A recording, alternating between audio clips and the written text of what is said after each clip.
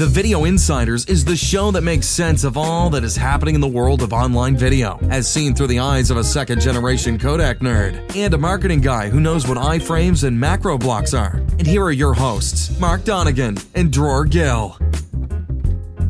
Well, Dror, welcome to another episode 76. Yeah, we're now recording this at the end of March, and this is going to be episode 76. Those are a lot of episodes, you know. I know.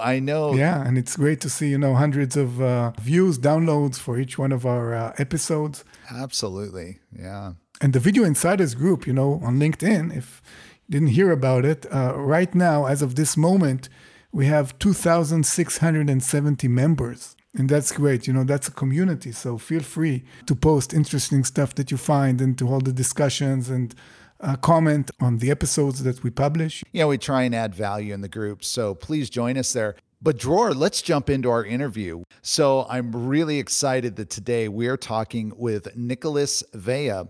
He's a video engineer and streaming expert. He has an awesome blog that he's going to tell us about. He is fresh off Mile High Video, where he was the DJ at that conference. And we are going to talk to Nicholas about a blog post that he wrote that actually won an award at the Mile High Video. It was called Core Technologies for Streaming Workflows in 2021 and beyond. So Nicholas, welcome to the show. Thanks, Mark. Thanks, Dror, for having me here. It's really a pleasure to be with you today and talk about all of this story of the blog post and the Mile High Video. But I think you get it right. This is a good anecdote. I was actually the DJ at the Mile High Video, and that's funny because I can get a 2-hour slot, whereas all of the folks running for a speaking slot, they get 15 minutes and they get kicked off of the of the podium.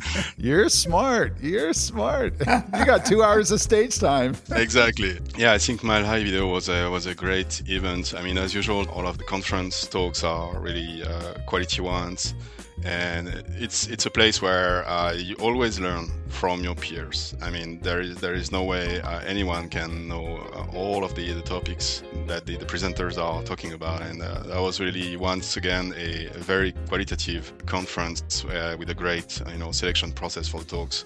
I was actually part of the committee for the selection of the topics, so that was really good, and overall I think that was really great to see a lot of industry friends coming from multiple continents. After 3 years, everyone was really happy to finally meet again. So that was really a great experience. Well, why don't we dive in and tell us, just to start, tell us a little bit about yourself, your personal, professional background, and then we want to get to the meat of the conversation and your blog.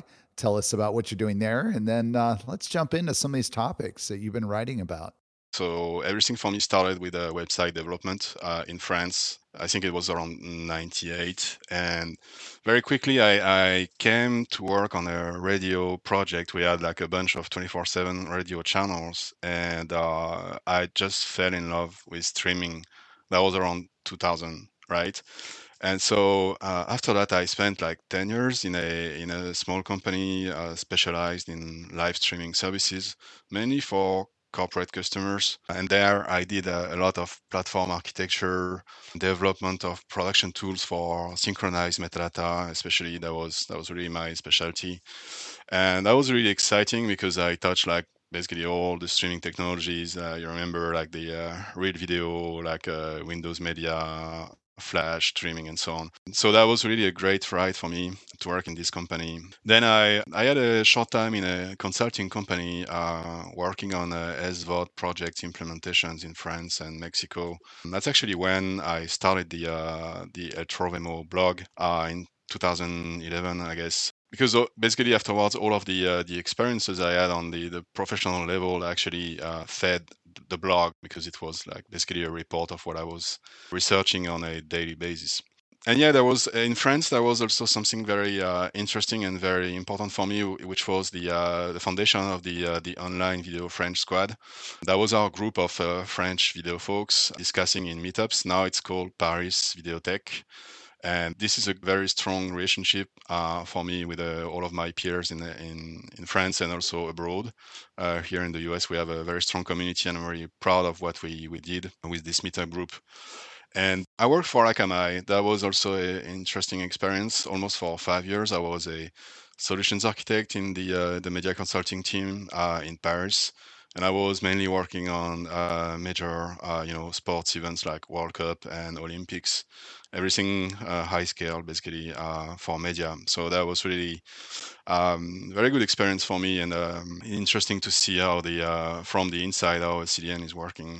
But yeah, at some point, I felt I had to move back to my original love for streaming, and especially the more like the video technologies. So that's why I moved to AWS Elemental in 2017. I started there as a solutions architect, also in Paris, and then I moved to the headquarters here in Portland as the product manager for Media Package and also Speak, which is our API for key exchange between encoders and key servers. And that's pretty much where I am now, here on the West Coast in the US, enjoying the beautiful Oregon, and also enjoying my work on a daily basis. This is just a fascinating experience and a great chance for working for AWS and doing things at scale. Sounds great. I mean, first of all, it's obvious that you are a video insider, and that's why you're here on the show.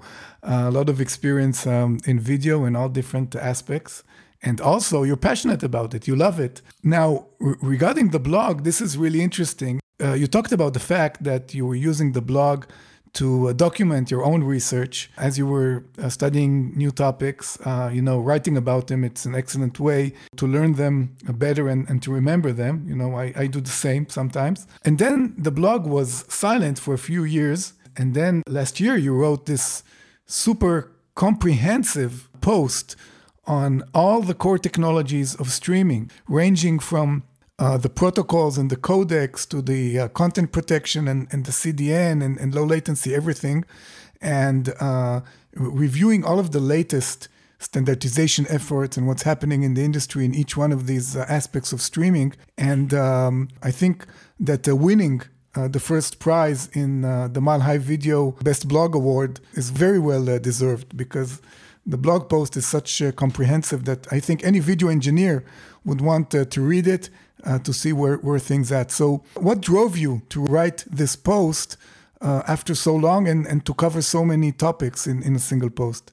Indeed, it was like almost 5 years since I published the previous blog post, and I felt maybe a bit frustrated of not having the necessary time during those 5 years to blog. I was obviously busy with my professional life and also starting DJing and experimenting with other things than blogging. So I was really busy, but I've always wanted to continue writing. I've also been writing for streaming media between 2014 and 17. Did a lot of State of MPEG Dash articles and HBBTV there. Writing is really my passion, and so I always wanted to come back to it. So I felt 5 years after the last blog post that was really the right time, because a lot of things had happened and new technologies, and that was important to see where we were. Yeah, I felt we also needed to highlight what's important, because there are so many technologies and so many standardization efforts in the wild that sometimes it's hard for people to actually find out what's major and what's really important for the next years to come. So that was roughly the spirit of that. But that was actually a continuation of all of the the other articles that I had published since 2011, I guess, on the blog, like almost like 20 articles. So that was really in the same idea, which is inventiveness. That's what actually Eltrovemo means in Esperanto. The word means inventiveness. And initially, I launched this blog to basically monitor innovation applied to digital media, and especially audio and video. So that was really the continuation of the spirit of the blog. Thierry Fautier, so he's working for Harmonic, and he's one of my friends from the Paris Videothèque group. And so Thierry contributed on the blog with 2 sections on content-aware encoding and also open caching. And so that was really something interesting and I think valuable for the for our community to have like folks from different companies, different corporate affiliations, and we are also obviously competitors on a daily basis. But folks like that working together to produce something that is useful for the video community, I think that was highly appreciated by a lot of folks in the industry. And actually, I received like tons of messages from industry folks and friends, and so many people like found the blog useful for their projects and research. So that was, for me, that was really like the super rewarding to get all of those feedbacks. Yeah, that was the real prize. Yes, even before the prize, there was tons of messages and thank you messages. That was really great, and that's actually what the blog is for: sharing information, insights, analysis, and that's my mission on the blog since the beginning. So I was really glad to receive all of those feedbacks, and obviously the prize. I think it's a great recognition from the industry peers, and it was actually something serious. Like there was a committee that was like 3 persons evaluating each blog. In the competition, I guess we had like maybe more than 20 or 25 blogs. So that was really a great satisfaction for me to win this prize, and I will continue to write and try to win it next year, maybe. Yeah, please do, and we're happy to push some more traffic to it. The role that this plays really is critical. It's in some ways actually why we started the Video Insiders. Dror and I can remember leaving, I think it was NAB in 2018, shortly thereafter, and just talking about how every time you bring the ecosystem together, the industry comes together, there's so much learning that happens.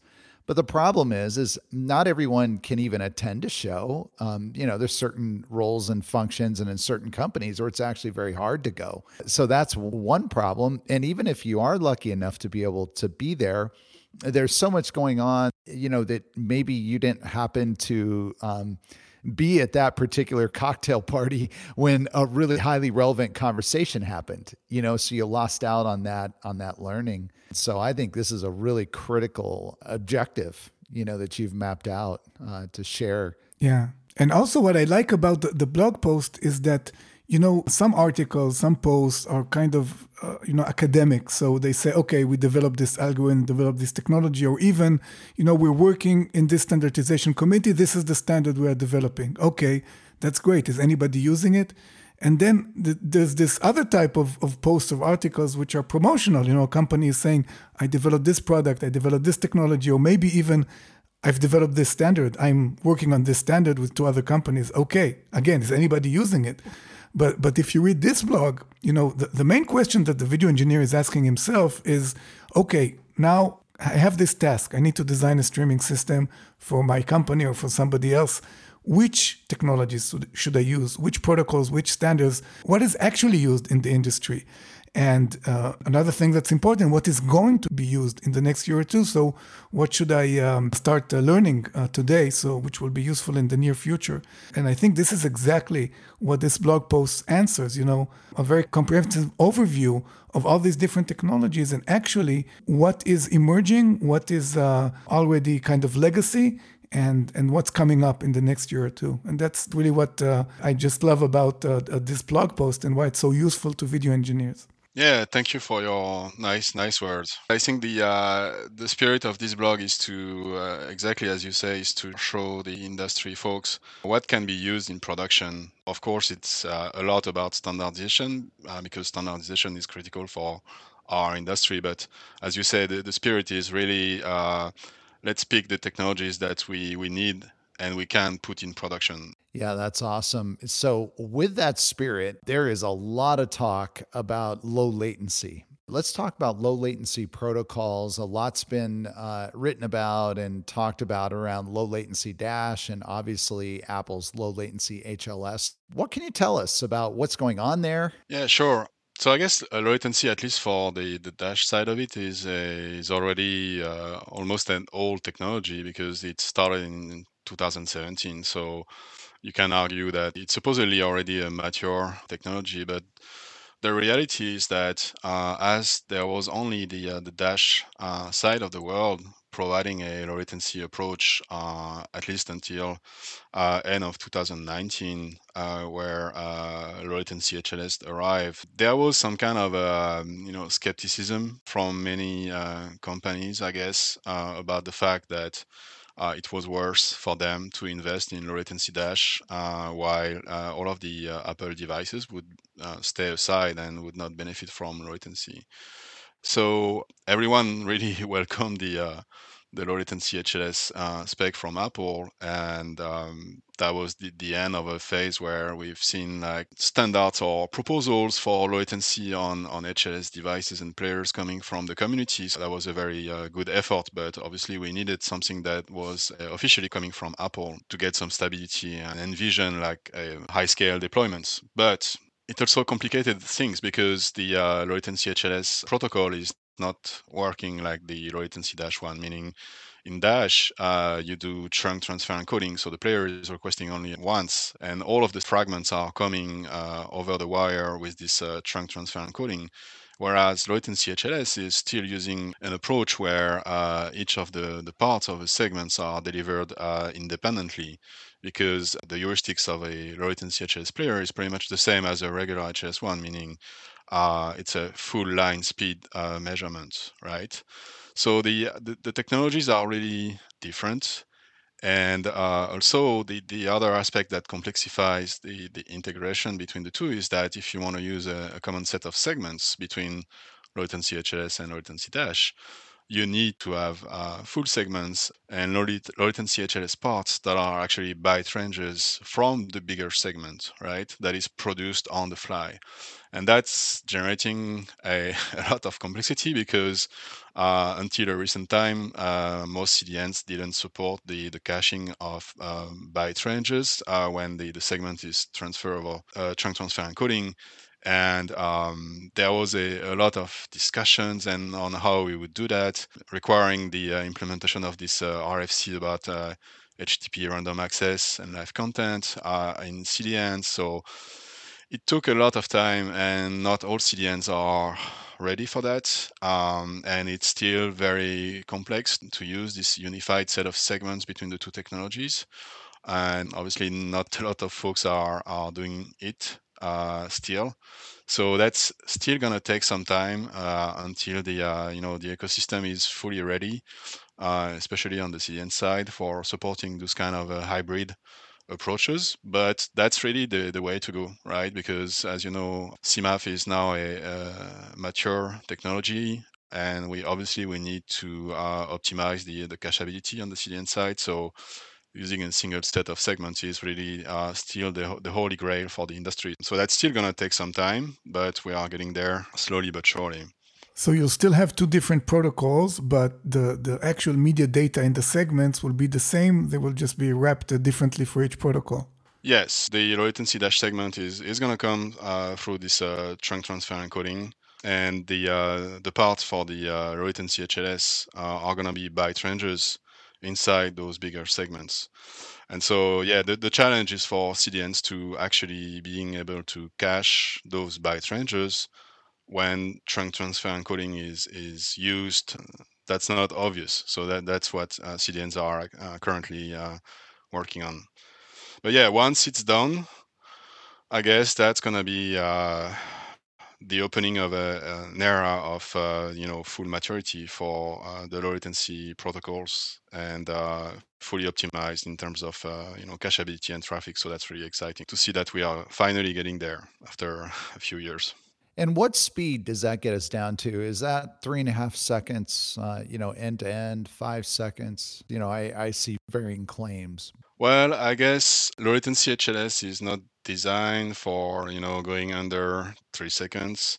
Dash has got more flexibility in terms of configuration and options that you can use for going under 3 seconds. But obviously HTTP in general is not really designed for ultra low latency, right? It's more for just regular low latency. And so the target here is more like to compete with the broadcast latency, let's say between 5 and 10 seconds.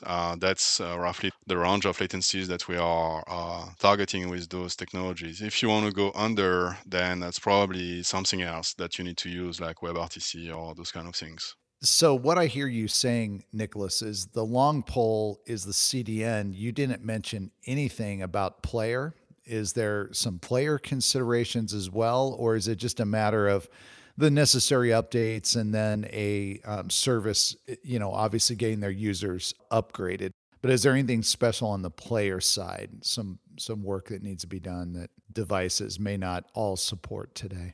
Well, I guess on the player side, in the Dash ecosystem, as the technology is fairly old now, we have a good support across the board. The low latency HS support is somehow recent. It came in in Exoplayer, Shaka, or HSJS throughout 2021, end of 2020. So it's fairly recent. But I guess probably the main problem is not the software players, the ones that you can use in a browser. The most problematic situation is the hardware players, like all the connected TVs, the Rokus of the world.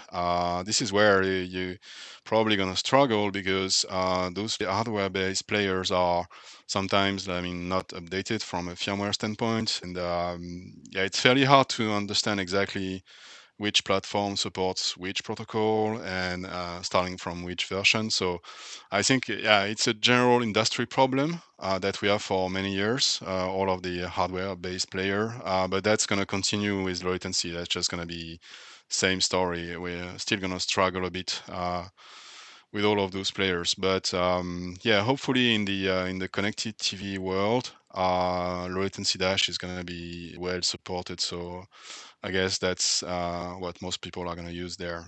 Now, a related topic is content protection. I remember in the early days of streaming, after we finally, everybody agreed on the codec, everybody's going to use H.264, then the encryption was holding back the standardization because, Apple was using one type of encryption and Microsoft was using another. And I understand that lately there are standards and protocols for protecting content that enable servers and players and CDNs to connect to each other and to understand each other. So where do we stand today in the standardization of content protection? So when CMAF was created, the deal was that the rest of the industry, meaning apart from Apple, would be adopting the CBCS encryption scheme, and that Apple would be basically adopting fragmented MP4 and MP4-based format for the content. That was the initial deal, and it happened to some extent, meaning that the support for CBCS encryption in players and devices started really to appear, but later than what we were expecting. And you still can find some devices which don't support this CBCS encryption scheme. And that's still slightly a problem, but that's a diminishing problem because once devices are renewed, then you get a new generation of devices and all of them are CBCS compliant. So there is still a bit of problem with this encryption scheme support, but that's getting better and better. The other aspect of the problem is how you actually exchange your keys and how you manage all of the the relationship between your packager and the key server, and that was the topic of the Dash IF work on the CPX specification. The thing is, despite all of our efforts, as you know, the DRMs are really not the definitive measure for protecting content. There is a lot of HDMI hacks in the wild, so DRM is not an absolute protection, even when you use the trusted environment and all of the hardware DRM pipeline. Yeah, I think in the old days, they used to talk about the analog hole in content protection. When it goes to analog, when it's on the screen, then you can actually capture it and digitize it again. And yeah, there are many ways of circumventing DRM. So that's where AB watermarking gets in the game, right? Because AB watermarking is basically the last resort. It's the last tool that, at least for the moment, that you can use after DRMs, because once your DRM has been hacked, you need to find the source of a leak. That's where AB watermarking gets in the game by creating two variants of the streams and combining segments in a unique sequence for every end user. You can afterwards identify who is the source sequence, and you can trace it back and shut down the stream for this person. This is an interesting move, and actually DashIF just released, as we speak, yesterday, the new AB watermarking specification for encoders, origins, and CDN that we've been working on at DashIF since a couple of months now. It's now in community review. It's gonna go until August, I guess, where we want to publish the final version of the specification. But that was pretty much the last component that we needed, because before that we had a UHD forum releasing an interesting API for the integration of AB watermarking technologies inside encoders. So the pure encoding scope was already covered by this UHD forum spec, and now the DashIF spec is complementing this UHD forum spec, and we have the rest of the chain, basically up to the CDN edge, and even all the CMS aspects are covered with the tokens. Everything is now standardized and allows vendors to basically do a single implementation that works with multiple AB watermarking technologies. Now, another key technology in efficient streaming, because today, we're streaming so many concurrent streams of video, whether it's VOD or live, and everything is still being done, in unicast. So when you stream an event, you're streaming, millions of copies of the same data, basically, of the same video, to all those different users, and each one of them needs to have a connection in order to get those packets.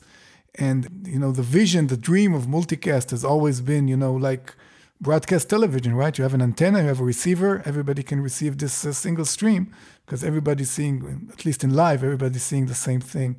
And there have been some attempts to standardize it in the cellular technologies, even back in the days of 3G, and again in 4G, and obviously in 5G. But on the internet, where do we stand today with the whole concept of multicasting for live and caching for VOD? Well, I think as regards the use of multicast over the internet, we are still limited by the fact that you cannot really guarantee that a video player can get a stream in multicast coming from a CDN edge. It's just because of the nature of the network and the fact that multicast is not activated by default on all the routers on the route between the edge and the player. So you need basically a managed network to make it work, right? So multicast over the public internet is still something relatively hard to achieve, right? And you need really specific network conditions for that. Yeah, and we heard in the previous episode from Broadpeak that there are certain collaborations going on between content providers and ISPs and network providers, that when they work together, the network providers open those channels and enable the content providers to use multicast on those specific networks. Yeah. This needs obviously specific discussions and agreements between the the network providers. Just because by default it's not open bar, right? You need specific configuration. But once you get this configuration, this is really interesting because of the scalability of multicast, and also the fact that now multicast ABR is also standardized as part of DVB, and there is all of this 5G multicast capability also there. So there are a lot of technologies that can be used to apply multicast for ABR content. So that's good to see that we made some progress there. But still, what I've been trying to develop on the blog post was that there are still some default approaches in the way multicast is used for ABR that probably can be improved. So the first one, I guess, was the dynamic provisioning, because right now we are still mainly on an approach where you establish your service plan and you basically declare which channels you want to deliver in multicast, and that's pretty static. It's not based on the popularity of the live stream. So I guess one of the first improvement would be to actually take into consideration how popular are the OTT streams, and dynamically provision the network so that they can also suddenly be available over multicast and not only unicast. So that would be one of the things. And actually, I'm discussing this with the 5G Max folks who are working on this kind of prototyping. And the second thing is the all-in-one approach of multicast, meaning that when you multicast, both the manifest and the segments are going to be delivered over multicast, meaning that you cannot easily customize the manifest. If you, let's say, you want to replace programs, or you want to do customized, individualized ad insertion, everything becomes suddenly very complex, right?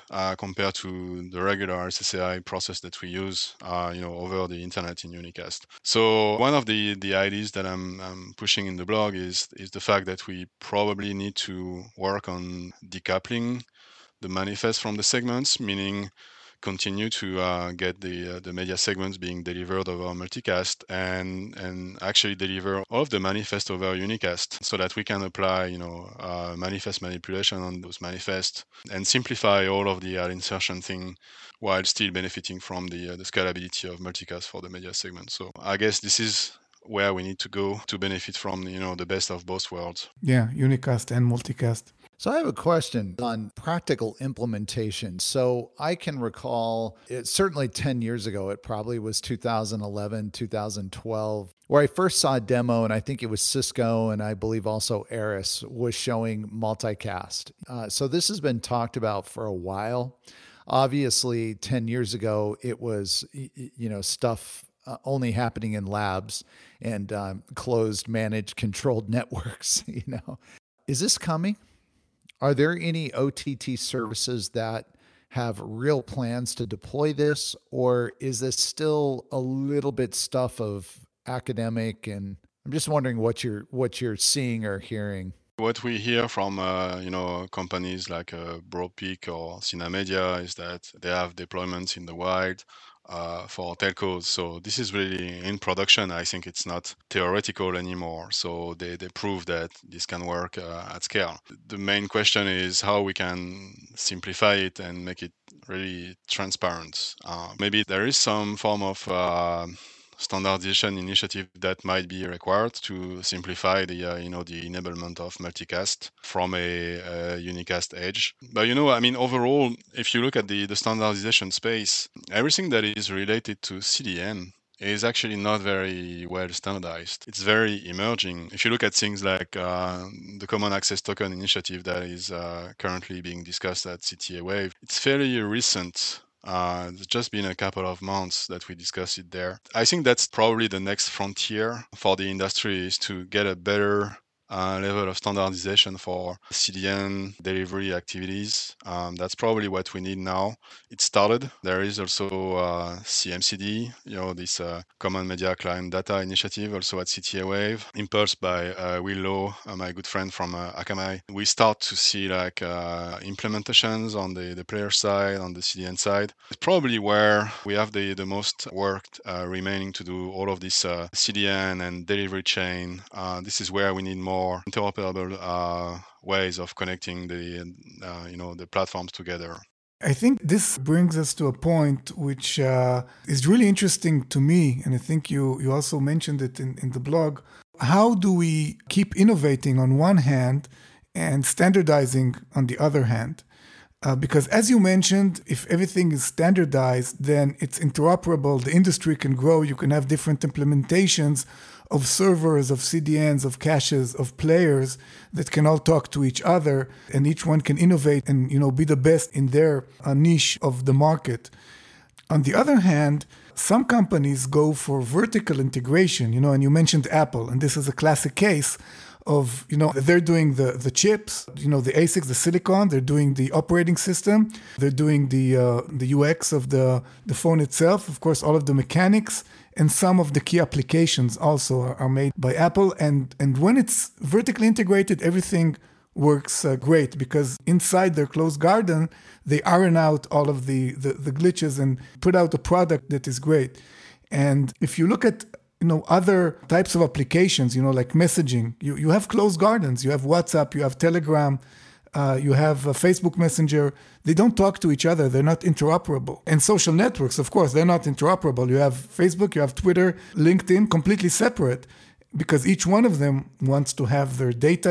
They want to control the data. They want to have access, to all that data and insights about their users and keep it to themselves. Or if you talk about VR, again, closed garden systems, like the Quest. So how do you see this developing in the future, specifically for video streaming? If we talk about all of the metaverse thing, it's probably the space where we're going to see the less amount of standardization. Although there is the OpenXR consortium and the new WebXR specification, so this is a JavaScript-based kind of development environment for metaverse applications. We can foresee that the interconnection of all of the different metaverse subspaces is going to be difficult to achieve. And as you say, we don't feel that there is a lot of willing from the companies to work together and make it happen at the widest scale. So I'm pretty convinced that the standardization in all of the metaverse technology scope is gonna be difficult. But that was the same for many years. If you recall, like all of the 3D standards like VRML and so on, everyone was like building custom extension on top of the standardized VRML. So I think it's continuing.